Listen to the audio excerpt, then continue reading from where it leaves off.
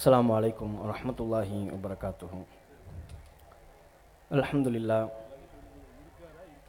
நஹ்மதுஹு வனஸ்தஈனுஹு வனஸ்தக்ஃபிருஹு வனஊது பில்லாஹி மின் ஷுரூரி அன்ஃபுஸினா வ ஸய்யிஆத்தி அஅமாலினா மை யஹ்திஹில்லாஹு ஃபலா முضில்ல லஹு வ மை யுض்லில் ஃபலா ஹாதிய லஹு வ அஷ்ஹது அன் லா இலாஹ இல்லல்லாஹு வஹ்தஹு லா ஷரீக லஹு வ அஷ்ஹது அன்ன முஹம்மதன் அப்துஹு வ ரசூலுஹு அம்மா பஅத்.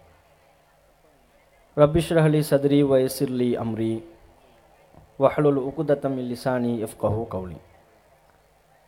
கண்ணியத்திற்குரிய எல்லாமல்ல அல்லாஹுவின் நல்லடியார்களே, எல்லாமல்ல அல்லாஹுவின் மகத்தான கிருபையினால் இங்கு நடைபெற்று கொண்டிருக்கிற குடும்பவியல் மாநாட்டில் நாம் அனைவரும் பெருந்திரளாக பங்கேற்று கொண்டிருக்கிறோம். இந்த நிகழ்ச்சியில் லட்சியமில்லாத இளைய சமுதாயம் என்கிற தலைப்பு வழங்கப்பட்டிருக்கிறது. மனிதன் சந்திக்கின்ற பருவங்களிலேயே அவனது இளமை பருவம் மிக முக்கியத்துவம் வாய்ந்த, வலிமை மிக்க, சுறுசுறுப்பு மிக்க, ஆற்றல் மிக்க பருவமாக நாம் கருதுகிறோம். அல்லாஹு ரப்புல் ஆலமீன் திருக்குர்ஆனிலே இந்த இளமை பருவத்தை பற்றி நாம் எவ்வாறு இளமை பருவத்தை வலிமை மிக்க பருவமாக மதிப்பீடு செய்கிறோமோ அவ்வாறே அல்லாஹும் திருக்குர்ஆனில் குறிப்பிடுகிறான். அல்லாஹுல்லதி ஹலகக்கும் மின் ضعஃபின், அல்லாஹ் உங்களை பலவீனத்திலிருந்து படைத்தான். சும்ம ஜஅல மின் பஅதி ضعஃபின் குவத்தன், அந்த பலவீனத்திற்கு பிறகு உங்களுக்கு ஒரு வலிமையை, ஆற்றலை ஏற்படுத்தினான். சும்ம ஜஅல மின் பஅதி குவத்தின் ضعஃபன் வ ஷைபா, அந்த வலிமைக்கு பிறகு பலவீனத்தையும் முதுமையையும் அல்லாஹ் ஏற்படுத்தினான் என்று சொல்கிறான். நாம் நம்முடைய குழந்தை பருவமாக இருப்பதை பலவீனமான பருவம் என்றும், முதுமை பருவத்தை பற்றி அல்லாஹ் குறிப்பிடுகின்ற பொழுது அதுவும் பலவீனமான நரைத்த பருவம் என்றும், இந்த இரண்டுக்கும் இடைப்பட்ட இளமை பருவத்தை பற்றி அல்லாஹ் சொல்கின்ற பொழுது அதுதான் கூவத், ஆற்றல் நிறைந்த பருவம் என்பதாக அல்லாஹ்வே திருக்குர்ஆனில் அந்த பருவத்தை அங்கீகரிக்கிறான். இது ஆற்றல் மிக்க பருவம் என்பதால் தான் திருக்குர்ஆனிலே நமக்கு எடுத்துரைக்கப்பட்டிருக்கிற பல்வேறு நல்லடியார்கள் மற்றும் நபிமார்களின் வரலாறுகளை பார்த்தால் அவர்களெல்லாம் தம்முடைய இளமை பருவத்தில் தான் வரலாற்றையே புரட்டியெடுக்கக்கூடிய அளவிற்குண்டான பல சரித்திர நிகழ்வுகளை உண்டாக்கினார்கள். திருக்குர்ஆனில் பல இறை தூதர்களின் வரலாறுகள் சொல்லப்பட்டிருக்கிறது. அவ்வாறு சொல்லப்பட்ட இறை தூதர்களின் வரலாறுகளை நாம் கவனத்தோடு படிக்கின்ற பொழுது அவர்களினுடைய இளமை பருவ வரலாற்றை பற்றி திருக்குர்ஆனில் எங்கெல்லாம் சொல்லப்பட்டிருக்கிறதோ அங்கெல்லாம் அவர்கள் தம்முடைய இளமை பருவ காலகட்டத்தில் வரலாற்றையே புரட்டக்கூடிய அளவிற்குண்டான மிகப்பெரிய மாற்றங்களை தம்முடைய இளமை பருவத்தில் தான் ஏற்படுத்தினார்கள் என்பதை குர்ஆன் நமக்கு சான்றளிக்கிறது. நபி இப்ராஹிம் அலைஹிஸ்ஸலாம் அவர்களுடைய வரலாறை திருக்குர்ஆன் சொல்கிறது. இப்ராஹிம் அலைஹிஸ்ஸலாம் அவர்கள் தம்முடைய இளமை பருவத்தை அடைந்து விட்ட பொழுது ஏகத்துவ கொள்கையை அறைந்து அதை மக்கள் மத்தியில் பிரச்சாரம் செய்த அந்த பருவம் இளமை பருவம். சிலை வழிபாடுகளுக்கு எதிராக, மூட நம்பிக்கைகளுக்கு எதிராக அழுத்தமான ஆழமான குரலை இப்ராஹிம் அலைஹிஸ்ஸலாம் அவர்கள் பதிவு செய்த காலம் அவருடைய இளமை பருவ காலம். அப்போது இளைஞராக இருந்த இப்ராஹிம் அலைஹிஸ்ஸலாம் அவர்களுடைய அந்த குரல் ஒட்டுமொத்த உலகத்தையும் ஓரிரை கொள்கையை நோக்கி திரும்பி பார்க்கக்கூடிய அளவிற்குண்டான ஒரு அழுத்தமான குரலாக இருந்தது. சிலை வழிபாட்டுக்கு எதிராக தர்க்கபூர்வமான, அறிவுபூர்வமான வாதங்களை முன்வைத்து இப்ராஹிம் அலைஹிஸ்ஸலாம் அவர்கள் பிரச்சாரம் செய்த காலகட்டமும் அவருடைய இளமை பருவத்தில் தான். அதுபோல திருக்குர்ஆன் நபி யூசுப் அலைஹிஸ்ஸலாம் அவர்களின் வரலாறுகளை சொல்கிறது.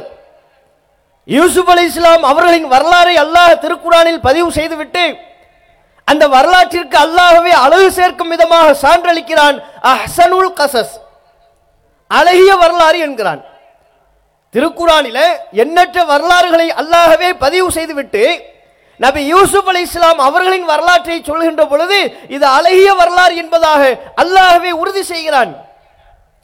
அப்படிப்பட்ட யூசுப் அலைஹிஸ்ஸலாம் அவர்கள் இன்றைக்கு இருக்கக்கூடிய எல்லா இளைஞர்களுக்கும் மிகச்சிறந்த முன்மாதிரியாக, ஒரு தவறான பெண்மணி தன்னுடைய இச்சைக்கு இணங்கும்படி அழைத்த பொழுதிலும் கூட செல்வாக்கு நிறைந்த பெண்மணி தவறான காரியத்திற்கு அழைத்த போதிலும் கூட அவளுடைய அழைப்புக்கு செவிமடுக்காமல் கற்பொழுக்கத்தோடு வாழ்ந்த கற்புக்கரசர் நபி யூசுப் அலைஹிஸ்ஸலாம் அவர்கள் உலகத்தில் உள்ள அத்தனை இளைஞர்களும் எவ்விதத்தில் ஒழுக்கத்தோடு கற்பொழுக்கத்தோடு நடந்து கொள்ள வேண்டும், வாழ வேண்டும் என்பதற்குண்டான முத்திரை பதித்த முன்மாதிரி நபி யூசுப் அலைஹிஸ்ஸலாம் அவர்கள். அப்ப உலகில் உள்ள இளைஞர்களுக்கே முன்மாதிரியாக திகழ்ந்த நபி யூசுப் அலைஹிஸ்ஸலாம் அவர்களின் வரலாறு அவருடைய இளமை பருவ காலத்தில் பதித்த வரலாறு. இப்படி எண்ணற்ற நபிகள் நாயகம் ஸல்லல்லாஹு அலைஹி வஸல்லம் அவர்கள் பிரச்சாரம் செய்த ஏகத்துவ கொள்கையை பிரச்சாரம் செய்த காலகட்டத்தில் அந்த பிரச்சாரத்தால் அதிகம் கவரப்பட்டவர்களாக, சத்திய கொள்கையின்பால் ஈர்க்கப்பட்டவர்களாக பெரிதும் இளைஞர்களாகத்தான் இருந்தார்கள். ஆரம்ப காலகட்டத்தில் பல்வேறு எதிர்ப்புகளுக்கு மத்தியிலே நபிகள் நாயகம் அவர்கள் இந்த ஏகத்துவ கொள்கையை மக்கள் மத்தியில் எடுத்துச் சொல்கின்ற பொழுது நபிகள் நாயகத்திற்கு அரணாக, நபிகள் நாயகத்திற்கு உறுதியாக, நபிகள் நாயகத்திற்கு பக்கபலமாக எல்லா விதத்திலேயும் நபிகள் நாயகம் அவர்களுடைய சத்திய பிரச்சாரத்திற்கு ஆதரவாக இருந்தவர்கள் பெரிதும் இளைஞர்களாகத்தான் இருந்தார்கள்.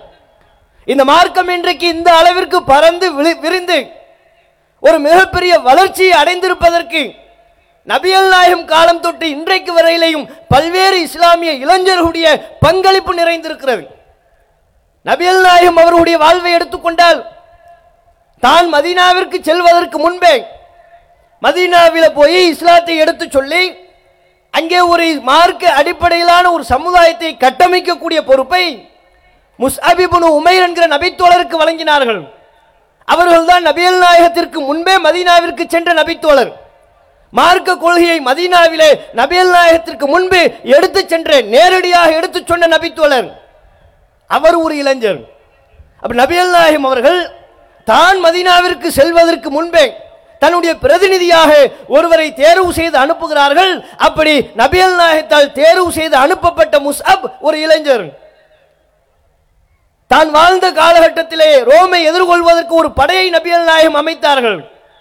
அந்த படைக்கு தளபதியாக நபிகள் நாயகம் நியமித்த உசாமா அவர்கள் ஒரு இளைஞர்.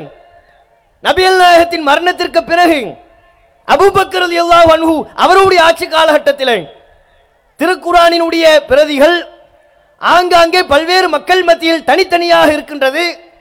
சிலர் எலும்புகளிலே எழுதி வைத்திருக்கிறார்கள், சிலர் பலகைகளிலே மட்டைகளிலே எழுதி வைத்திருக்கிறார்கள். அவற்றையெல்லாம் ஒருங்கே திரட்ட வேண்டும். அது ஒரு சிரமம் நிறைந்த பணி.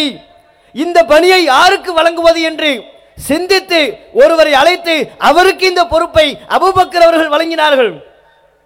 இன்றைக்கு திருக்குர்ஆன் நம்மிடையே ஒரு தொகுக்கப்பட்ட பிரதியாக இருக்கிறது என்றால் அதற்கு அபூபக்கர் அவர்களுடைய ஆட்சியில் எடுத்த இந்த முடிவும், அபூபக்கர் அவர்கள் எந்த ஒரு நபரிடத்தில் அதை தொகுட்டும்படி கேட்டாரோ அவர் ஒரு இளைஞர் ஸைத் இப்னு சாபித் என்கிற நபித்தோழர். அவருடைய உழைப்பினாலும் அவருடைய அறிவு கூர்மையினாலும் அவருடைய கடுமையான சிரமத்தின் அடிப்படையில் தொகுக்கப்பட்டதுதான் திருக்குர்ஆனினுடைய தொகுப்பு. இப்படி இஸ்லாமிய வரலாற்றிலே நாம் பார்ப்போமையானால் இளமை பருவ காலகட்டத்திலே தங்களுடைய அழுத்தமான முத்திரையை இஸ்லாமிய மார்க்கத்திற்கு தேவையான பங்களிப்பை செய்த வரலாறுகள் ஏராளம் இருக்கிறது. அதற்கு மிக முக்கியமான காரணம் அவர்களெல்லாம் தங்களுடைய லட்சியம் என்ன என்பதிலே மிக தெளிவாக இருந்தார்கள்.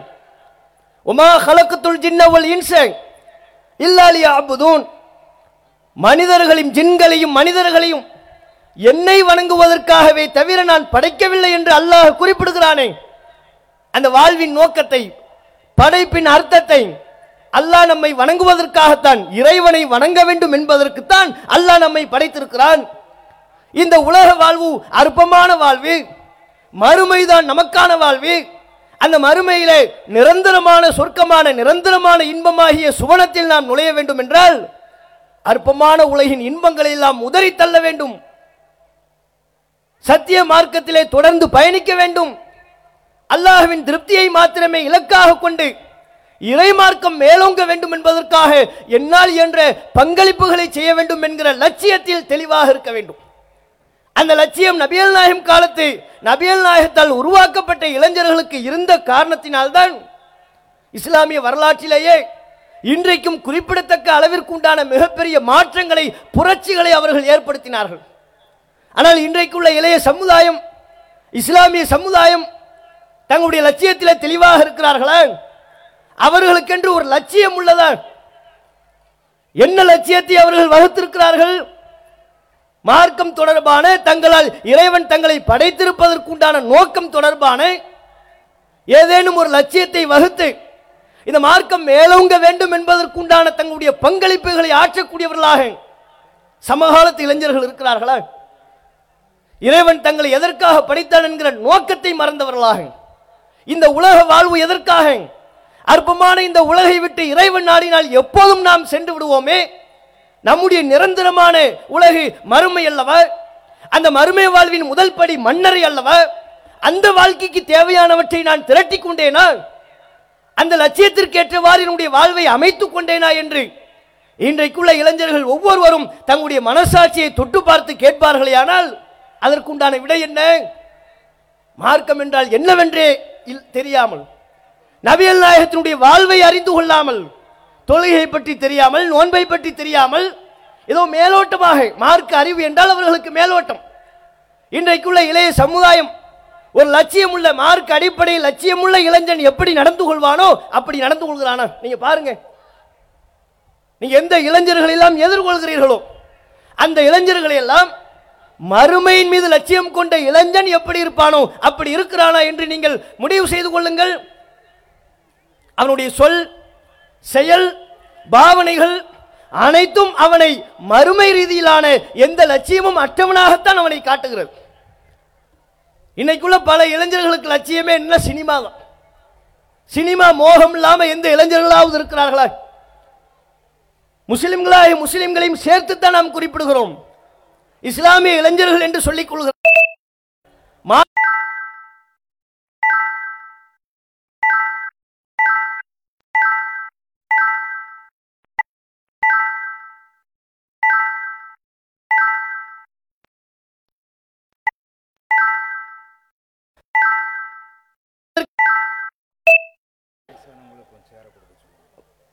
நம்ம எதிர்பார்த்ததை விட மக்கள் வந்து கொண்டே இருக்கிறார்கள்.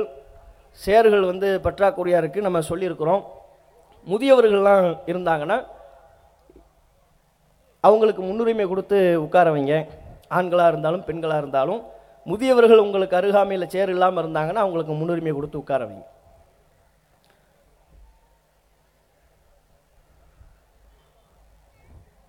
பள்ளிவாசலுக்கு போட்டி போட்டுக்கொண்டு வர வேண்டிய இளைய சமுதாயம் சினிமா தியேட்டர்களுக்கு போட்டி போட்டுக்கொண்டு செல்கிறார்கள். தொழுகையில் ரொம்ப நேரம் நிற்க மாட்டான். இந்த வருஷம் முசல்லி சில பேர் இருப்பான், பார்த்துருக்கீங்களா? பள்ளிவாசலுக்கு வர்றதே பெருநாளுக்கு மட்டும்தான். சில ஊர்களில் பள்ளிவாசல் பெருநாள் தொழுகை பள்ளிவாசல் நடத்துகிறாங்க, அப்போ மட்டும்தான் போவான். ரமலான் காலத்தில் மட்டும்தான் பள்ளிவாசலுக்கு போவான். வாராந்திர ஜும்மா கூட அவன்கிட்ட இருக்காது. வருஷ முசல்லி அவனுக்கு பேர். வருஷத்துக்கு ஒரு தடவை தான் தொழுகை. போய் நின்னோம்னா எப்படி தொழுவணும்னு அவனுக்கு தெரியாது. வலப்பக்கத்தில் உள்ளவங்கள பார்ப்பாங்க, இடப்பக்கத்தில் உள்ளவங்கள பார்ப்பாங்க. அவனுக்கு நேராக அவன் எப்போ சஜிதாவுக்கு போகிறாங்களோ அப்போ சஜிதாவுக்கு போவான். அவங்க எப்போ எழுந்திருக்கிறாங்களோ அப்போ தான் இவர் எழுந்திருப்பாரு. என்ன முணுமுணுக்கணும்னே தெரியாது. உள்ளுக்குள்ளே என்ன திக்ருகளை சொல்ல வேண்டும், ருக்குவில் சொல்ல வேண்டிய திக்ருகள் என்ன, சஜிதாவில் சொல்ல வேண்டிய திக்ருகள் என்ன தெரியாது. இளைஞர்களாக இருப்பார்கள். எருமை மாட்டை போன்று சைஸில் வளர்ந்திருப்பான். குர்ஆன் தொழுகையில் ஓத வேண்டிய திக்ருகள், துவாக்களை கூட தெரியாதவனாக அந்த வருஷம் முசல்லாம் வரும்போது நம்ம தப்பா தொழுகிறோம்னு அடுத்தவங்களுக்கு தெரியக்கூடாதுங்கிறதுக்காக என்ன தெரியுமா செய்வாங்க? இந்த சஜிதாவிலாம் சவுண்டு கேட்கும்ல, சுபஹான ரப்பியல் ஆலான்னு எல்லாரும் சொல்லுவாங்க. கேட்குறவங்களுக்கு என்ன தான் கேட்கும்? சுபான் சுபான் சுபான் இப்படின்னு கேட்கும்ல. இதை பார்த்துக்குவான், என்ன சொல்லணும் நமக்கும் தெரியல. சுப்பு சுப்புன்னு சொல்றாங்க, நம்மளும் இப்படி சொல்லிட்டு போயிடுவான். அவனை கூப்பிட்டு நீ இப்போ என்ன தொழுத, என்ன ஓதுன, என்ன சொன்ன தெரியாது. அவனுடைய கவனம், அவனுடைய ஈர்ப்பு சினிமா தியேட்டரில். இதை ரொம்ப நம்ம ஒரு மிகைப்படுத்தி சொல்லணும்னு நீங்கள் நினைக்காதீங்க. சமீபத்தில் கூட ஏதோ ஒரு சினிமா படம் வந்து விட்டது. மாஸ்டர் என்கிற ஒரு சினிமா படம் வந்ததாம். மலேசியாவிலிருந்து ஒரு மூதேவி, நம்ம சமுதாயத்தை சார்ந்த ஒரு இளம் பெண்மணி. மலேசியாவில் அந்த படம் ஓப்பன் ஆகலையாம். தியேட்டரில் அந்த சினிமா படம் வெளியிடப்படவில்லையாம். என்ன செய்து விட்டால் அவன் மனசுலாம் நொந்து போயிருச்சு. என்னடா இது, ரொம்ப எதிர்பார்த்து கொண்டிருந்தோம். நம்ம ஆதர்ஷ நாயகன், அந்த சினிமா நாயகனினுடைய படத்தை திரையில் போய் பார்க்க முடியாமல் போய்விட்டதே, மலேசியாவில் இந்த சினிமா படம் வரவில்லையே, என்ன செய்வது என்று ஏங்கி ஏங்கி தவித்து நேர இந்தியாவுக்கே வந்துட்டான். தமிழ்நாட்டுக்கே வந்து குடும்பத்தோட தமிழ்நாட்டிற்கு வருகை அளித்து சென்னையில் ஒரு தியேட்டரையே ஃபுல்லா புக் பண்ணி, யாருக்கும் சீட்டு கொடுக்காதீங்க, என்னுடைய ஆதர்ஷ நாயகனின் படத்தை எங்க குடும்பம் சகிதமா, எங்க குடும்பம் மட்டும்தான் உட்கார்ந்து நாங்க தியேட்டர்ல பார்ப்போம். மொத்த தியேட்டரையும் ஒரு குடும்பமே புக் செய்து சினிமா படத்தை பார்த்திருக்கிறார்கள். பார்த்த அந்த போட்டோக்களை எல்லாம் சமூக வலைத்தளத்தில் பதிவிடுகிறார்கள். வெக்கங்கட்டு போய் அவள் இப்படியே சொல்லுகிறாள், நாங்கள் மலேசியாவில் ரொம்ப எதிர்பார்த்தோம், இந்த சினிமா படம் வரவில்லை, ஆகையினால் தமிழகத்திற்கு வந்து விட்டோம், இதோ இந்த சினிமா தியேட்டரை எங்க குடும்பத்துக்கு மட்டுமே இந்த ஒரு ஷோவுக்கு ஃபுல்லா புக் பண்ணி குடும்ப உறுப்பினர்கள் அனைவரும் மிகுந்த இன்பத்தோடு நாங்கள் பார்த்தோம் என்று வெட்கமின்றி, மார்க்க பற்றின்றி, அல்லாஹ்வுடைய அச்சமின்றி சமூக வலைத்தளத்தில் பதிவிடக்கூடியவர்களாக இவர்கள் இருப்பதை நீங்க பார்க்கலாம். இப்படித்தான் ஆண்கள் பெண்கள் என பலரும் சினிமா மோகத்தில் அழிந்து கொண்டிருக்கிறார்கள். நடிகர்களுடைய மோகத்தில் அழிந்து கொண்டிருக்கிறார்கள். சீரியல்களை பார்க்கக்கூடிய பெண்மணிகள், சீரியல்களில் வரக்கூடிய கதாபாத்திரங்கள், அதில் வரக்கூடிய நாயகன், அதில் இடம்பெறக்கூடிய நாயகி, அவர்களுடைய மோகத்தின் பின்னால் தெரிந்து கொண்டிருக்கிறார்கள். அந்த மோகம் தான் இவர்களை ஆட்டுவிக்கிறது என்பதற்கு வேறு எங்கும் நீங்கள் சான்றை தேடி அலைய வேண்டிய அவசியம் இல்லை. அவன் முடிவற்ற செயலை பார்த்தாலே நீங்க தெரியும். திடீர்னு பார்த்தா புள்ளிங்கோன்னு வருவான், தலையை பார்த்தீங்கன்னா கொரோனா கட்டிங்குவான். பார்த்துருக்கீங்களா? கொரோனா கட்டிங் முதல் கொண்டு அடிச்சிட்டாங்க. இந்த பக்கம்லாம் ஒன்றும் இருக்காது, சிரட்டியை கவுத்துன மாதிரி. இந்த பக்கம் ஃபுல்லா ரவுண்டா சிரைச்சிட்டு நடுவில் மட்டும் முடி. இன்னும் சில பேர் பார்த்தா கம்பி மாதிரி நீண்டு நீண்டு இருக்குது. என்னடா கேட்டால் கொரோனா கட்டிங் இப்படி தான் இருக்குங்கிறான். இன்னும் சில பேர் முடி வெட்டுற கடைக்கு போய், ஒரு காலத்துல எல்லாம் தண்ணி தெளிச்சு தானே முடி வெட்டுவோம், இப்போ அப்படி இல்லை, முடி வெட்டுற காரணம் மிரட்டுறது. ஃபயர் கட்டிங்னு ஒன்று இருக்கான். ஃபயர் கட்டிங் பெட்ரோலை லைட்டாக மண்டையில் தெளித்து பற்ற வைக்கிறது, கொப்புன்னு தலையில் முடி எரியும். அதுக்கப்புறம் மேம்போக்க அப்படியே தொட்டு தொட்டு அதை அணைச்சிட்டோம்னா பாதி எரிஞ்சும் பாதி எரியாம, பாதி தீஞ்சும் பாதி தீஞ்சு போகாம இருக்கிறது ஒரு கட்டிங். தலையில மண்ணெண்ணையை ஊற்றி பெட்ரோலை ஊற்றி எரிச்சு அதை ஒரு கட்டிங்கிற பேரில் இவங்க அடிக்கிறாங்கன்னா தலையும் சேர்ந்து எரிஞ்சா என்ன ஆகுறது? அதையெல்லாம் யோசிச்சு பார்த்தாங்களா? அதையெல்லாம் பெற்றோர்களை பற்றி யோசிப்பது கிடையாது, பொருளாதார செலவினங்களை பற்றி யோசிப்பது கிடையாது, சமூக அமைப்பை பற்றி அவர்களுக்கு எந்த விதமான கவலையும் இல்லை, பொறுப்பும் இல்லை. அவர்கள் கண்டதே காட்சி, கொண்டதே கோலம் என்பது போன்ற ஒரு வாழ்வைத்தான் இன்றைக்குள்ள இளைய சமுதாய மக்கள் வாழ்ந்து கொண்டிருக்கிறார்கள். அவங்க செல்போனை வாங்கி பாருங்க, முகப்பு அட்டையில் டெஸ்க்டாப்லேயே ஸ்கிரீன்லேயே ஏதாவது ஒரு நடிகன் அல்லது ஒரு நடிகை சிரித்துக் கொண்டிருப்பார். என்ன அர்த்தம்? நான் என்னுடைய பெற்றோரை விட, என் சொந்த பந்தங்களை விட, என் ஊராரை விட, என் சமூகத்தை விட, நான் வாழ்கிற இந்த மக்களை விட எனக்கு இந்த நடிகன், இந்த கூத்தாடி தான் பெருசு, இந்த சினிமா நடிகை தான் எனக்கு பெருசு என்பதைத்தானே அவன் அப்படி சொல்கிறான். ஊருக்கு ஊர் சங்கங்களை ஏற்படுத்தி கொண்டு தன்னுடைய பெயரோடு சேர்த்து அந்த நடிகனுடைய பெயரையும் சேர்த்து இணைத்து கூறுவதில் ஆனந்தம் அடையக்கூடியவர்களாகவும், சினிமா நடிகன் அவர்களுடைய விரும்பப்படுகிற ஒரு நடிகனின் சினிமா படம் வந்துவிட்டால் அதற்கென்று கட் அவுட் வைப்பவர்களாகவும், அதில் பாலை ஊற்றி பாலாபிஷேகம் செய்பவர்களாகவும், இன்னும் பல்வேறு விதமான அனாச்சாரங்களான காரியங்களை செய்து கொண்டிருக்கிறார்களே. இந்த சினிமா பைத்தியங்கள் என்னவென்பது, இவர்களுக்கு என்ன லட்சியம் இருக்கிறது? யோசித்து பாருங்கள். இளம் பெண்கள் என்று எடுத்துக்கொண்டால் நம்ம சமூகத்தில் இளம் பெண்களும் திரைக்கு செல்வது, சினிமா படங்களை பார்ப்பதற்காக வேண்டி திரைக்கு செல்வது அதிகரித்திருக்கிறது. அதையும் தாண்டி வீடுகளிலே உட்கார்ந்து கொண்டு குடும்பம் சகிதமாக சீரியல்களை பார்க்கிறதும், தேவையற்ற கூத்து கும்மாளங்களான அடிப்படையிலான நிகழ்ச்சிகளை பார்ப்பதும், அது குடும்பமா உட்கார்ந்து பார்த்து குடும்பமா கமெண்ட் சொல்லிக்கிட்டு இருப்பாங்க. தனியா சிங்கிளாலாம் பார்க்கறது இல்லை. திடீர்னு ஒரு நாடகத்தை குடும்பமா உட்கார்ந்து பார்த்துக்கிட்டு இருப்பாங்க. அதுல ஒரு நாடகத்தில் ஹீரோயின் கதாபாத்திரம் பிரசவ வலி வர்ற மாதிரி நாடகத்தை முடிச்சிருப்பாங்க. தொடரும்னு போட்டுருவான். இங்க குடும்பம் உடனே டிஸ்கஸ், என்ன இப்படி முடிச்சு விட்டாங்க, அவளுக்கு சுகப்பிரசவமா ஆபரேஷனான்னு தெரியலையே, ஏது இவங்க கவலை. குடும்ப சகிதமா அவங்களுக்கு சொன்னா போதும், குடும்பமா போய் உட்கார்ந்து அந்த கதாபாத்திரத்துக்கு பிறந்த குழந்தை என்ன ஆண் குழந்தையா பெண் குழந்தையான்னு சொல்லப்படுச்சுன்னு வைங்க, பூஸ்ட் ஹார்லிக்ஸோட சேர்ந்து போய் விசாரிச்சுட்டு வந்தாலும் தயாரா இருக்கிறாங்க நம்ம சமுதாயம். எந்த அளவிற்கு இந்த சினிமா மோகம், சீரியல்களின் மோகம், இதுவெல்லாம் ஒரு லட்சியம் உள்ள, மார்க்கப்பற்று உள்ள, மறுமை ரீதியிலான லட்சியம் கொண்ட இளைஞர்கள் செய்யக்கூடிய செயல்பாட யோசித்து பாருங்கள். அவனுடைய ஆடையிலையும் சினிமாவினுடைய தாக்கம், இந்த மார்க்கத்தின் தாக்கம் எதுவுமே இல்லை அவர்களிடத்தில். நபிகள் நாயகம் ஸல்லல்லாஹு அலைஹி வஸல்லம் அவர்கள் சொன்ன போதனைகள் எதுவும் இல்லை. நபிகள் நாயகம் ஸல்லல்லாஹு அலைஹி வஸல்லம் அவர்கள் எந்த அளவிற்கு நமக்கு சொல்லித் தந்தார்கள்?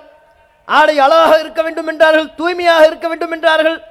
தலைவிரி கோலமாக இருப்பதை நபிகள் நாயகம் ஸல்லல்லாஹு அலைஹி வஸல்லம் அவர்கள் தவறென்றார்கள். பள்ளிவாசலுக்கு தலைவிரி கோலமாக ஒருவர் வந்ததை பார்த்து உன்னுடைய தலையை அழகாக சீவிக்கொள் என்று அறிவுறுத்தினார்கள். இப்படி அன்றாட நடைமுறைகளிலும் கூட நபிகள் நாயகம் அவர்கள் பல்வேறு நடைமுறைகளை நமக்கு கற்றுத்தந்திருக்கின்ற பொழுது அவற்றெல்லாம் கவனம் செலுத்தாமல் சினிமா படத்தை பார்த்து ஒரு ட்ரெஸ் எடுக்க போறதா இருந்தான்னு வைங்க, பெண்கள்லாம் எப்படி ஒரு காலத்தில் சீரியலை பார்ப்பாங்க, சினிமா படங்களில் வரக்கூடிய கதாநாயகை பார்த்து அந்த சேலைக்கு ஒரு பேர் வச்சுருவாங்க. ஒரு காலத்தில் வச்சாங்களே நதியா கம்மல், நதியா சேலை, அது மாதிரி இப்போ உள்ள நடிகைகள் என்னவோ அவ பேரை சொல்லி அந்த சேலை இருக்குதா? இந்த நாடகத்தில் ஒரு பொம்பளை சேலை போட்டிருக்கிறாள், அது மாதிரி சேலை இருக்கா? அவனை அந்த சேலை கடைக்காரனை போட்டு பாடாப்படுத்துறது. ஆம்பளைங்க இவங்க போனாங்கன்னு வைங்க, இவங்க கும்பலாக தான் போகிறானுங்க. 10 பேர் சேர்ந்து கும்பலாக போய் உட்காந்து நாங்கள் எல்லாம் ஒரே மாதிரி சட்டை போடணும். எதுக்கு அப்படி ஒரு முடிவு? நம்ம யூனிஃபார்முக்கு போட்டோம்னா அது வேற, தேவைக்கு ஒரு நிகழ்ச்சி ஏற்பாட்டுக்கு யார் யார் எங்கே இருக்கிறோம்னு கண்டறிவதற்கு ஒரு யூனிஃபார்முக்கு போடுவோம். இளைஞர்கள் போகிறது எந்த அர்த்தத்தில்? இப்போ உள்ள ட்ரெண்டில் உள்ள இளைஞர்கள் போடுறது 10 பேர் சேர்ந்து கும்பலாக போவாங்க. நாங்கள் எல்லாம் செட்டாக சேர்ந்தா சட்டை போடுவோம், ஒரே கலரில் 50 மீட்ரு. அவன் திகைச்சு போய் நிற்பான். நீ கேட்குற துணியில் 50 மீட்ரு இல்லைப்பா, என்னங்க நீங்கள் துணிக்கடை நடத்துறீங்க? நாங்கள் கேட்குற கலரில் 50 மீட்ரு இல்லைன்னா உனக்கு எதுக்கு துணிக்கடை? உங்கள் துணிக்கடையில் தீய வைக்க போகிறோம் நாங்கள் அப்படிங்கிற ரேஞ்சுக்கு கோவப்பட்டுக்கிட்டு கடைக்கடையாக ஏறி இறங்கி ஒரு துணியை எடுத்துருவான். அதை எடுத்துகிட்டு போய் டெய்லர்கிட்ட கொண்டு போய் கொடுத்து அவனை மிரட்டுவான் பாருங்க. சட்டை வச்சு கிழிச்ச மாதிரி, பாக்கெட்டு வச்சு கிழிச்ச மாதிரி இருக்கணும். ஒன்று பாக்கெட்டை வை, இல்லை பாக்கெட்டு வேண்டான்னு சொல்லு. டெய்லர்கிட்ட போய் இந்த பக்கம் வி ஷேப்பில் வரணும், இந்த பக்கம் பாக்கெட்டு வச்சு கிழிச்ச மாதிரி இருக்கணும், இங்கிட்டு ஒரு பட்டன் போடுங்க, இந்த பக்கம் கொஞ்சம் வச்சு ஃபேண்ட்டை கிழிங்க. ஃபேண்ட்டு பாக்கெட்டு வைங்க, பின்னால் ஒரு பாக்கெட்டு வளைச்சு பாக்கெட்டு 10 பாக்கெட்டு. ஒரு பாக்கெட்டில் சல்லி பைசா இருக்காது, அது தனி. பாக்கெட்டு மட்டும் வளைச்சு வச்சிருப்பார். அப்போ கிழிந்ததை போன்று ஜீன்ஸ் பேண்ட்லாம் இப்போ போடுறானுங்க பசங்க. போடுற பேண்டெல்லாம் பார்த்தீங்கன்னு வைங்களேன், முட்டுக்காலில் கிழிஞ்சிருக்கு. ஒரு பையனை பார்த்தோம்னா ஏதோ ஆக்சிடென்ட்டில் கீழே விழுந்துட்டான் போல இருக்கு. 2 முட்டை அவனுக்கு தேஞ்சு போய் பேண்ட் கிழிஞ்சிருச்சு. நம்ம கவலைப்படுவோம், கூப்பிட்டு என்னப்பா இப்படி கிழிஞ்சிருக்குன்னு கேட்டால் இப்போ இதுதான் பை ஃபேஷனு, ட்ரெண்டிங் தெரியாது அவங்களுக்கு. இப்போ கிழிஞ்ச பேண்டை போடுறது தான் ட்ரெண்டிங்கா. இப்படியாக மோகத்தில் அலைந்து கொண்டிருக்கிறார்களே, இதுதான் மார்க்கம் நமக்கு சொல்லிச்சா? செல்போன் இல்லாமல் எந்த இளம் ஆண்கள் இளம் பெண்களாவது இருக்கிறார்களா?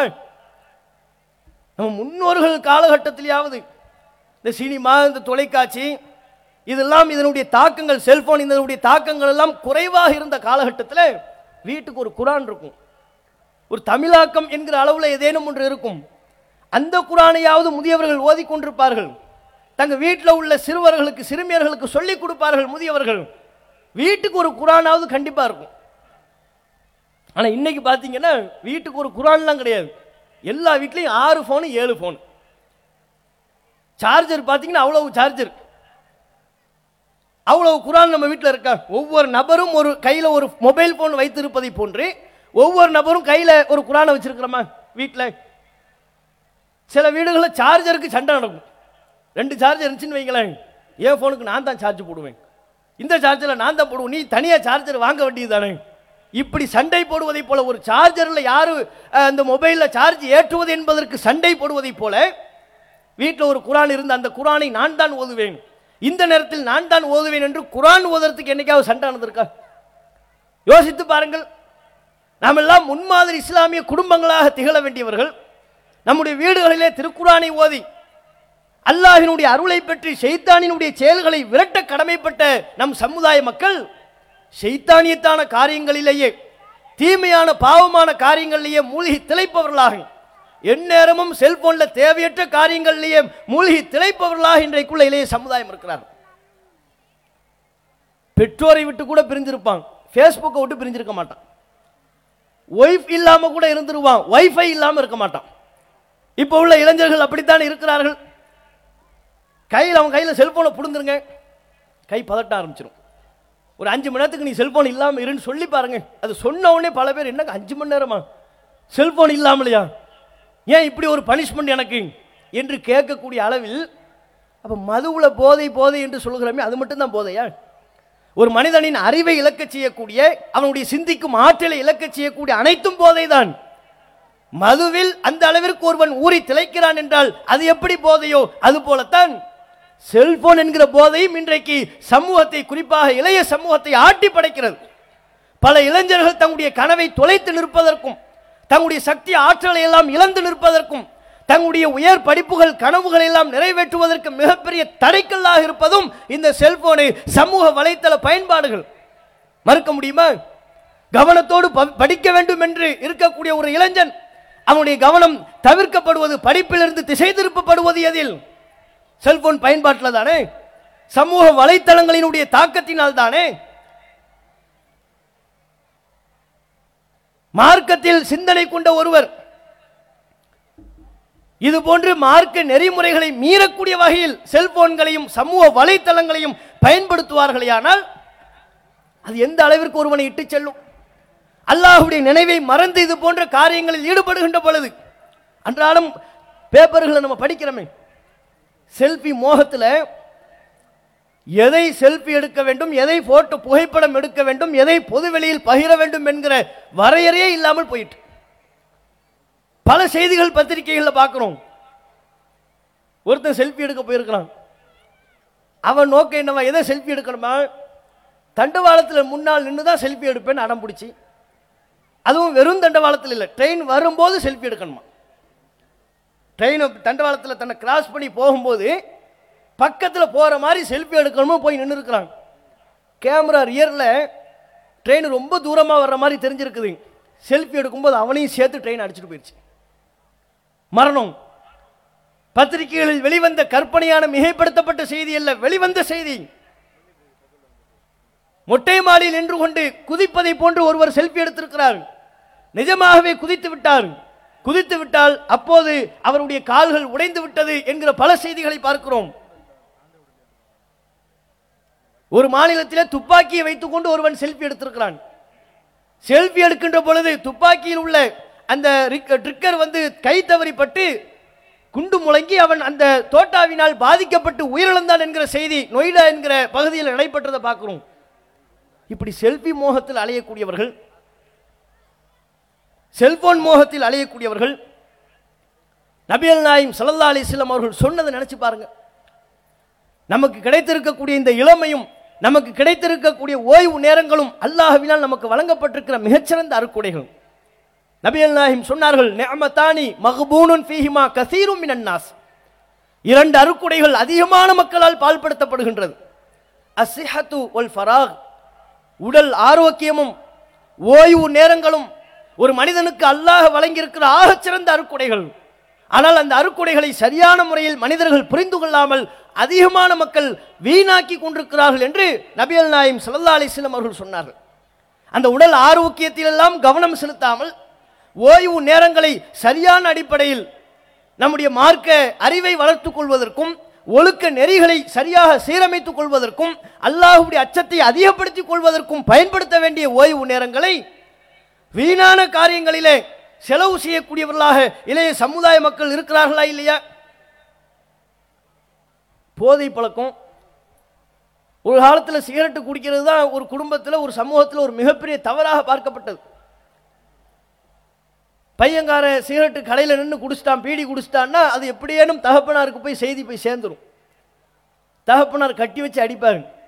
பீடி குடிச்சியா அப்படின்னு கேட்பாரு. இல்லைன்னு பொய் சொல்லுவாங்க.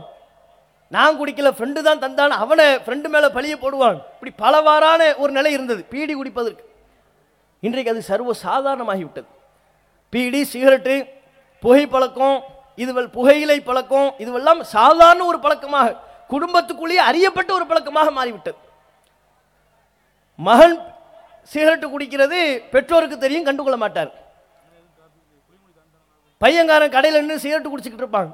அவன்கிட்ட சொல்லப்பட்டா கூட, உங்கள் தகப்பனார் வராரு, உங்கள் அப்பா வர்றாரு, உங்கள் அப்பா வராருன்னு சொல்லப்பட்டா கூட, அவர் வர்றாரா பார்த்தாலும் கண்டுக்க மாட்டாரு. எப்படிப்பா சொல்கிற? எங்களுக்குள்ள ஒரு ஒப்பந்தம், ஜென்டில்மேன் ஒப்பந்தமா. நான் கடையில் நின்று சிகரெட்டு குடிக்கிறத நீ பார்த்தா நீ பார்த்தும் பார்க்காத மாதிரி போய்க்க. நீ சிகரெட்டு குடிக்கிறத கடையில் வழியில் எதேச்சியா நான் பார்த்துட்டா நான் பார்த்தும் பார்க்காத மாதிரி போய்க்குவேன். இப்படி நாங்கள் 2 பேரும் ஒரு ஜென்டில்மேன் அக்ரிமெண்ட்ல இருக்கிறோம், அதனால நீங்க பயப்படாதீங்க, அவர் பார்க்காத மாதிரி போயிடுவார். என்ன ஒரு ஜென்டில்மேன் கேடுகட்ட ஒப்பந்தம் பாருங்க. இப்போ புகைப்பிடிப்பதை சாதாரணமான ஒன்றாக பார்க்கப்பட்டதுனால தான் அதை தாண்டி பல்வேறு விதமான போதை பழக்கங்களுக்கு நம் சமூக இளைய மக்கள் அடிமைப்பட்டு கிடக்கக்கூடிய அளவிற்கு உண்டான ஒரு நிலை ஏற்படுகிறது. பல இளைஞர்கள் நாம் நினைக்கிறோம் இவர்களெல்லாம் சாதாரணமானவர்கள், சின்னஞ்சிறியவர்கள், ஒன்றுமே தெரியாது என்று நாம தவறாக நம்முடைய பிள்ளைகளை பற்றி நினைத்துக் கொள்கிறோம். ஆனால் சமூக நிலையை, யதார்த்த நிலை என்ன என்பதை நீங்கள் யோசித்து பாருங்கள். அவர்களுடைய கெட்ட பழக்க வழக்கங்கள், தவறான நட்பு பழக்க வழக்கங்கள், 4-5 நபர்களாக சேர்ந்து கொண்டு மலை அடிவாரத்திற்கு செல்வதும், யாருமே நடமாட்டம் இல்லாத கண்காணிப்பு இல்லாத புதர்களுக்குள்ளே செல்வதும், போகும்போதே மதுபான பொருட்களையும் இன்னும் பல்வேறு விதமான போதைப் பொருட்களையும் கொண்டு சென்று அதை உட்கொள்வதை பழக்கமாக கொண்டிருக்கிறார்கள். குளிக்க போறங்கிற பேர்ல போறது, போகும்போதே எல்லா ஐட்டங்களையும் சேர்த்து கொண்டு போறது. அதற்காக வேண்டிய அத்தனை இளைஞர்களும் இப்படித்தான் என்று நாம் சொல்லவில்லை, கணிசமாக இப்படி இருக்கிறார்கள். முஸ்லிம்கள் அடர்த்தியாக இருக்கக்கூடிய பகுதிகள் எல்லாம் இப்படியான பிழைகள், இப்படியான காரியங்கள் நடைபெறுகிறது. இதில் பெற்றோர்கள், சமூக மக்கள் அனைவருடைய கண்காணிப்பு இதில் தேவைப்படுகிறது. ஒரு இளைய சமூகம், எந்த சமுதாயம் சரியான அடிப்படையில் தம்முடைய இளைய சமூகத்தை கட்டமைக்கிறார்களோ அந்த சமூகம் தான் பொருளாதார ரீதியாக, அரசியல் ரீதியாக, வள ரீதியாக அனைத்திலையும் மேம்பட்ட ஒரு சமூகமாக மாறும். ஒரு சமூகத்தின் வளர்ச்சி என்பது அந்த சமூகத்தில் உள்ள அதிகமான சதவீத மக்களாக இருக்கிற இளைஞர்களை மையப்படுத்தித்தான். ஒரு சமூகத்தின் இளைஞர்கள் சீரழிந்து விட்டால், அவர்கள் தவறான பாதையை நோக்கி சென்று விட்டால், அவர்கள் இந்த உலகத்தின் அற்பமான சுகபோகங்களுக்கு பின்னால் செல்பவர்களாக மாறிவிட்டால் அந்த சமூகத்தின் நிலை பரிதாபத்திற்குரியதாக மாறிவிடும். அப்ப நாம் நம்முடைய சமூக கட்டமைப்பை பாதுகாப்பதற்கு நம் சமூகத்தில் உள்ள அச்சாரமாக இருக்கிற, ஆணிவேராக இருக்கிற நம்முடைய இளைய சமூகத்தை பாதுகாக்க வேண்டிய பொறுப்பு, கடமை அனைவருக்கும் இருக்கிறது. ஒரு புறத்திலே இத்தகைய இளைஞர்கள் நெறிதவறி செல்கிறார்கள் என்றால் அதற்குண்டான காரணத்தை பெற்றோர்களும் சமூக அமைப்புகளுமே ஏற்றுக்கொள்ளணும். நம்மளும் ஒரு காரணம், பங்கா இருக்கணும். சிறு வயதிலிருந்தே நம்முடைய பிள்ளைகளுக்கு நாம எதை முக்கியம்னு சொல்லிக் கொடுக்கிறோம்? மார்க்கம் முக்கியம்னு சொல்லிக் கொடுக்கிறோமா? குழந்தையாக பிறந்ததிலிருந்து அவனை ஒரு இளைஞனாக வளர்த்தெடுக்கும் வரையிலையும் நம்முடைய செயல்பாடுகளை பார்க்கிறான், நம்முடைய பேச்சு வழக்குகளை பார்க்கிறான், நம்முடைய கலாச்சார அன்றாட நிகழ்வுகளை அவன் கவனித்துக் கொண்டிருக்கிறான். ஒவ்வொரு நாளும் அவன் குழந்தையாக இருந்தது முதல் இளைய வயதுடையவனாக மாறும் வரை அவனுக்கு எதை முக்கியம் என்று நாம் சொல்லிக் கொடுக்கிறோம். ஒவ்வொரு பெற்றோர்களும் தங்களுடைய மனசை தொட்டு நீங்க கேட்டு பாருங்க, எதை நீங்க முக்கியம்னு அவனுடைய உள்ளத்தில் ஆழ பதிய வைக்கிறீங்க? இந்த உலகத்தில் காசு பணம் முக்கியம் என்பதை நீங்க அவனுடைய உள்ளத்தில் ஆழமா பதிய வைக்கிறீங்க. இந்த உலகத்தில் சமூக அந்தஸ்து முக்கியம் என்பதை அவனுடைய உள்ளத்தில் நீங்கள் பதிய வைக்கிறீர்கள். நல்ல உலகியல் ரீதியான படிப்பு தேவை என்று நீங்கள் பதிய வைக்கிறீர்கள். நல்ல வேலை முக்கியம் என்று நீங்கள் பதிய வைக்கிறீர்கள். ஒழுக்கம் முக்கியம் என்பதை பதிய வைத்தீர்களா? இறையச்சம் முக்கியம் என்பதை பதிய வைத்தீர்களா? மறுமை முக்கியம் என்பதை பதிய வைத்தீர்களா? சொர்க்கம் நமக்கு முக்கியம், அந்த சுவனத்தை பெற வேண்டும் என்பதற்காக இந்த உலகத்தில் நம்முடைய பொருளாதாரத்தை இழந்தாலும் பிரச்சனை இல்லை, எதை இழந்தாலும் பிரச்சனை இல்லை என்கிற மறுமை சிந்தனையை நீங்கள் பதிய வைத்தீர்களா? குழந்தை பருவத்திலிருந்தே அவனுக்கு நாம் மறுமை சிந்தனையை ஊட்ட தவறிவிட்டதற்கு பிறகு, மார்க்க பற்றியை ஊட்ட தவறிவிட்டதற்கு பிறகு, இளமை பருவத்தில் மாத்திரம் அவனுக்கு திடீரென்று மார்க்க பற்றி வந்துவிடும், மறுமை சிந்தனை வந்துவிடும் என்று நினைப்பது எவ்விதத்தில் சரி? எப்படி அது சரியா இருக்கும்? குழந்தையா இருக்கும்போது அவனுக்கு நீங்க சொல்லி கொடுத்தீங்களா? அவனுக்கு மார்க்கம் தான் முக்கியம்னு சொன்னீங்களா? மார்க்கம் தேவையில்லைங்கிறது தான் நீங்க சொன்னீங்க. உங்களுடைய செயல்பாட்டின் மூலமா, நடைமுறையின் மூலமாக மார்க்கம் தேவையில்லை என்பதை நீங்கள் தான் சொல்லிக் கொடுத்தீர்கள். உங்களுடைய வளர்ப்பின் மூலமாக மக்தப் மதரசாவுக்கு அனுப்பி வைக்கும் போது எப்படி அனுப்பி வைப்பீங்க? ஸ்கூலுக்கு அனுப்பி வைக்கும் போது எப்படி அனுப்பி வைப்பீங்க? ரெண்டையும் கம்பேர் பண்ணுங்க. எதை முக்கியம்னு உள்ளத்தில் நீங்க பதிய வச்சிட்டீங்கல்ல. ஸ்கூலுக்கு அனுப்பி வைக்கும் போது பாத்தீங்கன்னு வைங்க, காலையில் 6 மணிக்கெல்லாம் குடும்பமே எழுந்துரும். பெருநாளுக்கு எழுந்திருக்கிற மாதிரி பரபரன்னு 6 மணிலாம். ஒரு பக்கம் சமையல் வேலை நடக்கும், இன்னொரு பக்கம் அவனை குளிப்பாட்டுற வேலை நடக்கும், இன்னொரு பக்கம் அவன் ட்ரெஸ் அயன் பண்ற வேலை நடக்கும். ஒருத்தர் டவுசர் மாட்டி விட, இன்னொருத்தர் சட்டை போட, இன்னொருத்தர் டையை போட. பாய் எங்க போறாரு? ஐடி கம்பெனிக்கா போறாரு, எல்கேஜிக்கு போறாரு. எல்கேஜிக்கு ஸ்கூலுக்கு அனுப்புறதுக்கு இவ்வளவு ஏற்பாடு. ஸ்கூல் எத்தனை மணிக்கு? 9 மணிக்கு. வேன் எத்தனை மணிக்கு? 8 மணிக்கு. இந்த அம்மா அங்க போய் நிக்கிறது, பிள்ளையோட போய் நிக்கிறது எத்தனை மணிக்கு? 7:30 மணிக்கு.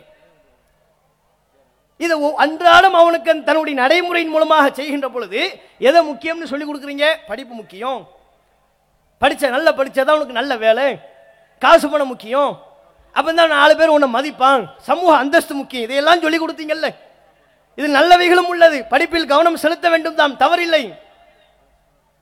மார்க்கத்தை சொல்லிக் கொடுக்கிறதுக்கு எதை முக்கியம் அவங்க உள்ளத்தில் எப்படி நீங்க பதிய வச்சீங்க? குர்ஆனை படிக்க வேண்டிய மதரசாக்களுக்கு அனுப்பி வைக்கின்ற பொழுது எப்படி அனுப்பி வச்சீங்க? 7 மணிக்கு மதரசா அல்லது 6 மணிக்கு 7 மணிக்கு மதரசான்னு வைங்க. இவன் போறது எத்தனை மணிக்கு தான் போவாங்க? 7 மணிக்கு மதரசா முடிஞ்சிரும்னா இவன் முடியறதுக்கு ஒரு 1/4 மணி நேரத்துக்கு முன்னால தான் போவான். அதுவும் போகும்போது டவுசர் பார்த்தா ஒரு பக்கம் ஓட்டையா இருக்கும், சட்டை 3 பட்டன் இல்லாமல் போயிருக்கும், அது ஒரு டிசைன், மூக்கு ஒரு பக்கம் ஒளிவிட்டு இருக்கும், பல்லு தேய்ச்சிருக்க மாட்டான், குழந்தைய பல்லு விளக்காம ஒழுங்காக சுத்தப்படுத்தாம பள்ளிவாசலுக்கு மக்தப் மதரசாக்களுக்கு பிள்ளைகளை அனுப்பி வைப்பாங்க. அவன் அலிஃபுன்னு சொல்லுவான், அதுலேயே இமாமும் மயங்கி கீழே விழுந்துருவார். அதுக்கப்புறம் எங்கே அவனுக்கு பாவை சொல்லிக் கொடுக்க, அடுத்து எங்கே குர்ஆனினுடைய அடிப்படைகளை சொல்லிக் கொடுக்க. அப்போ ஒரு மக்தப் மதரசாவுக்கு அனுப்பி வைக்கும் போது கவனமற்று லட்சியமற்று நீங்கள் அனுப்பி வைக்கின்ற பொழுது அவன் உள்ளத்தில் என்ன பதியும்? இது நமக்கு முக்கியம், குர்ஆன் நமக்கு முக்கியம் இல்லை, அதான பதியும். குழந்தைகளாக இருக்கின்ற பொழுது மடியில் வைத்து நீங்கள் சினிமா படம் பார்க்குறீங்க, நாடகத்தை பார்க்குறீங்க, சொல்லிக் கொடுக்குறீங்க, கற்றுக் கொடுக்குறீங்க. இந்த பாரு இவர் தான் விஜய், ரொம்ப தேவை, இவன் கையை பிடிச்சிக்கிட்டு மறுமையில் அவன் தான் கூட்டு போக போகிறான் நம்மளே, அவன் அந்த நாடகத்தை பார்த்து சின்ன பிள்ளைகளுக்கு சொல்லிக் கொடுக்குறீங்க, இவ தான் ரொம்ப நல்லவன், இவ குடும்பக்காரி, இது நாடகத்தில் உள்ள வில்லியை பார்த்து குடும்பக்காரி, நாசமாக போகணும் இவன், இப்படிலாம் உங்கள் பிள்ளைகளுக்கு சொல்லிக் கொடுக்கும்போது அவன் என்ன நினைப்பான்? இதுதான் நமக்கு முக்கியம், இந்த நாடகம் தான் நமக்கு முக்கியம், வெளி உலகத்தில் என்ன நடக்குது தேவையில்லை, சமூகத்துக்கு என்ன பாதிப்பு தேவையில்லை. கூத்தாடிகளின் பின்னால் அலைந்து கொண்டிருக்கிறார்களே பல இளைஞர்கள். இன்றைக்கும் நீங்கள் யோசித்து பார்த்தீர்களா, நம் சமுதாயத்திற்கு பிரச்சனை என்று வருகின்ற பொழுது இந்த கூத்தாடிகளில் எவரேனும் நமக்காக வேண்டிய குரல் கொடுத்தார்களா? சிஏஏ பிரச்சனை வந்த போது, என்ஆர்சி பிரச்சனை வந்த பொழுது நம் உரிமைக்காக நாம் தானே களத்தில் இறங்கி போராடினோம். இரவு பகல் பாராமல் நம் சமுதாயத்தில் உள்ள முதியவர்கள் முதல் கொண்டு ஆசாதி ஆசாதி என்கிற குரலை எழுப்பி போராட்ட களத்தில் பங்கெடுத்தார்களே. இளைய சமுதாய மக்கள் சிந்திக்க வேண்டும். இன்றைக்கு நீங்கள் எந்த கூத்தாடிகளை உங்களுடைய தலையின் உச்சி மேல் வைத்து புகழ்ந்து கொண்டிருக்கிறீர்களோ அந்த கூத்தாடிகளில் எவனும் இந்த சமுதாயத்தின் சிஏஏ என்ஆர்சி பிரச்சனையில் குரல் கொடுக்கவில்லை, போராட்ட களத்தில் வந்து அமர்ந்து பங்கேற்கவில்லை. அந்த நடிகன் தான் உங்களுக்கு வேணும், அவன் பின்னால தான் போவீங்க, மறுமை தேவையில்லை உங்களுக்கு. இதோ நம்ம நபிகள் நாயகம் ஸல்லல்லாஹு அலைஹி வஸல்லம் அவர்களை இழிவுபடுத்தி பேசினானே கல்யாணராமன் என்கிற கலிசடை, நபிகள் நாயகம் ஸல்லல்லாஹு அலைஹி வஸல்லம் அவர்களை இழிவுபடுத்தி பேசுகின்ற பொழுது அந்த களங்கத்தை துடைக்கக்கூடிய விதத்தில் நபிகள் நாயகத்தின் உண்மையான புகழை உலகெங்கும் பரவ செய்யக்கூடிய விதத்தில் இளைஞர்களாக உங்களுடைய பங்களிப்பு என்னவா இருந்தது? நீ என்ன பங்களிப்பு செஞ்ச? சினிமா நடிகனுக்கு கட் அவுட் வைக்கிறல்லப்பா, எல்லாரையும் கூட்டு போய் ஃபர்ஸ்ட் ஷோ பார்க்கணும் என்பதற்காக வேண்டி ஓடி ஓடி போய் மக்களை எல்லாம் இளைஞர்கள் எல்லாம் அழைத்தாயே. அந்த கேடு கட்டவர்களுக்காக வேண்டி சிரமப்படக்கூடிய நீ நபிகள் நாயகம் ஸல்லல்லாஹு அலைஹி வஸல்லம் அவர்களின் உண்மையான தூய வாழ்க்கை வரலாற்றை மக்கள் மத்தியில் எடுத்துச் சொல்வதற்கு நீ பாடுபட்டது என்ன? என்ன பாடுபட்ட? என்ன குரல் கொடுத்த? இந்த மார்க்கம் மேலோங்குவதற்கு பங்களிப்பு என்ன? இஸ்லாமிய வரலாறுகளை எடுத்து பாருங்கள். இப்னு அப்பாஸ் என்கிற நபித்தோழர் அவர்கள் அறிவித்த ஹதீசுகள் ஏராளம் ஏராளம், ஆயிரக்கணக்கான நபிமொழிகளை அறிவித்த ஒரு நபித்தோழர். அத்தனை ஆயிரம் நபிமொழிகளை அறிவித்த அந்த நபித்தோழர் தம்முடைய இளமை பருவத்தில் பெரும்பகுதியை இந்த மார்க்கத்திற்காக ஹதீஸ்களை அறிவிப்பதற்காக செலவு செய்த ஒரு நபித்தோழர். அவர்கள் சொன்னார்கள், இப்னு அப்பாஸ் அவர்கள் சொல்கிறார்கள், நபிகள் நாயகத்தை பற்றி ஏதேனும் ஒரு செய்தி எவரிடமேனும் இருக்கிறது என்பதை நான் அறிந்து கொண்டு விட்டால் அவருடைய இல்லத்திற்கே நான் சென்று விடுவேன். அவருடைய வீட்டில் அவர் இல்லை என்றால் வீட்டின் முன்பே நான் போர்வையை கொண்டு படுத்து உறங்கி விடுவேன். சில பல மணி நேரங்களுக்கு பிறகு, சில நாட்களுக்கு பிறகு அவர் வருவார். அவர் வீட்டிலே படுத்து உறங்கிடுவார். ஒரு கையில் ஒரு போர்வையை கொண்டு போய் வீட்டிலே படுத்து உறங்கிடுறார். தாமதத்திற்கு பிறகு அவர் வருவார். வந்து இடத்தில் கேட்கிறார், ஏன் நீங்க இங்க உட்கார்ந்து இருக்கிறீங்க? சொன்னா நான் வந்திருப்பேன். இல்லை, நபிகள் நாயகத்தை பற்றிய செய்தி உங்களிடம் இருக்கிறது, அதை அறிந்து கொள்வதற்கு நீங்கள் என்னிடத்தில் வரக்கூடாது, நான் தான் வர வேண்டும் என்று நான் அவருக்கு பதில் அளிப்பேன் என்று இப்னு அப்பாஸ் அவர்கள் குறிப்பிடுகிறார்கள். மார்க்கத்தை தெரிந்து கொள்வதற்கும் தெரிந்து கொண்ட அந்த மார்க்கத்தை பிற மக்கள் மத்தியில் எடுத்துச் சொல்வதற்கும் எவ்வளவு பயணங்களை மேற்கொண்டிருக்கிறார்கள், எவ்வளவு சிரமங்களை சந்தித்திருக்கிறார்கள். இது போன்றுதான் இப்னு உமர் அவர்கள், இது போன்றுதான் அபூ ஹுரைரா அவர்கள், இது போன்றுதான் திண்ணை தோழர்கள். அந்த இளைஞர்கள்லாம் உங்களுக்கு முன்மாதிரி இல்லையா? இறை அச்சத்தோடு அவர்கள் வாழ்ந்த அந்த வாழ்வு உங்களை அது போன்ற ஒரு வாழ்க்கையின்பால் அழைக்கவில்லையா? இளைஞர்கள் நன்கு புரிந்து கொள்ள வேண்டும். ஏதோ நம்ம திடாகத்தனத்தோடு இருக்கிறோம், உடல் வலிமையோடு ஆரோக்கியத்தோடு இருக்கிறோம், நினைத்ததையெல்லாம் ஆட்டம் போடலாம் என்று நாம் கருதிவிடக் கூடாது. அவ்வாறு கருதிய பலர் இந்த உலகில் இப்போது இல்லை. திடீர் மரணங்கள் பல ஏற்படுகிறது. நன்கு ஆரோக்கியத்தோடு காணப்பட்டவர்கள் எல்லாம் எங்கே போனார்கள் என்று தெரியாத அளவிற்கு இந்த உலகை விட்டு திடீர் மரணம் ஏற்பட்டு பிரிந்திருக்கிறார்களா இல்லையா? அப்படியான ஒரு மரணத்தை அல்லாஹ் நமக்கு திடீர் மரணத்தை ஏற்படுத்தக்கூடாது என்று நாம் பிரார்த்தனை செய்ய வேண்டும், அது தனி. ஆனால் நான் எப்போது வேண்டுமானாலும் மரணிப்போம் என்கிற ஒரு நிலைதான் இருக்கிறது. நான் மரணித்து விட்டால் என்னுடைய பிள்ளைகள், என்னுடைய குடும்பங்கள், என்னுடைய நண்பர்கள் அனைவரையும் விட்டு நான் பிரிந்து விடுவேன். அதற்கு பிறகு எனக்கு துணை நிற்பது, நான் வாழ்ந்த காலகட்டத்தில் எந்த அளவிற்கு அல்லாஹ்விற்கு பயந்து வாழ்ந்தேன், அல்லாஹ்வுடைய அச்சத்தின் பேரில் எப்படியான நல்லறங்களில் ஈடுபட்டேன், அந்த நல்லறங்கள் தான் எனக்கு துணையாக நிற்கும். இந்த உலகத்தில் உள்ள வேறு யாரும் நமக்கு துணையாக இருக்க மாட்டார்கள்.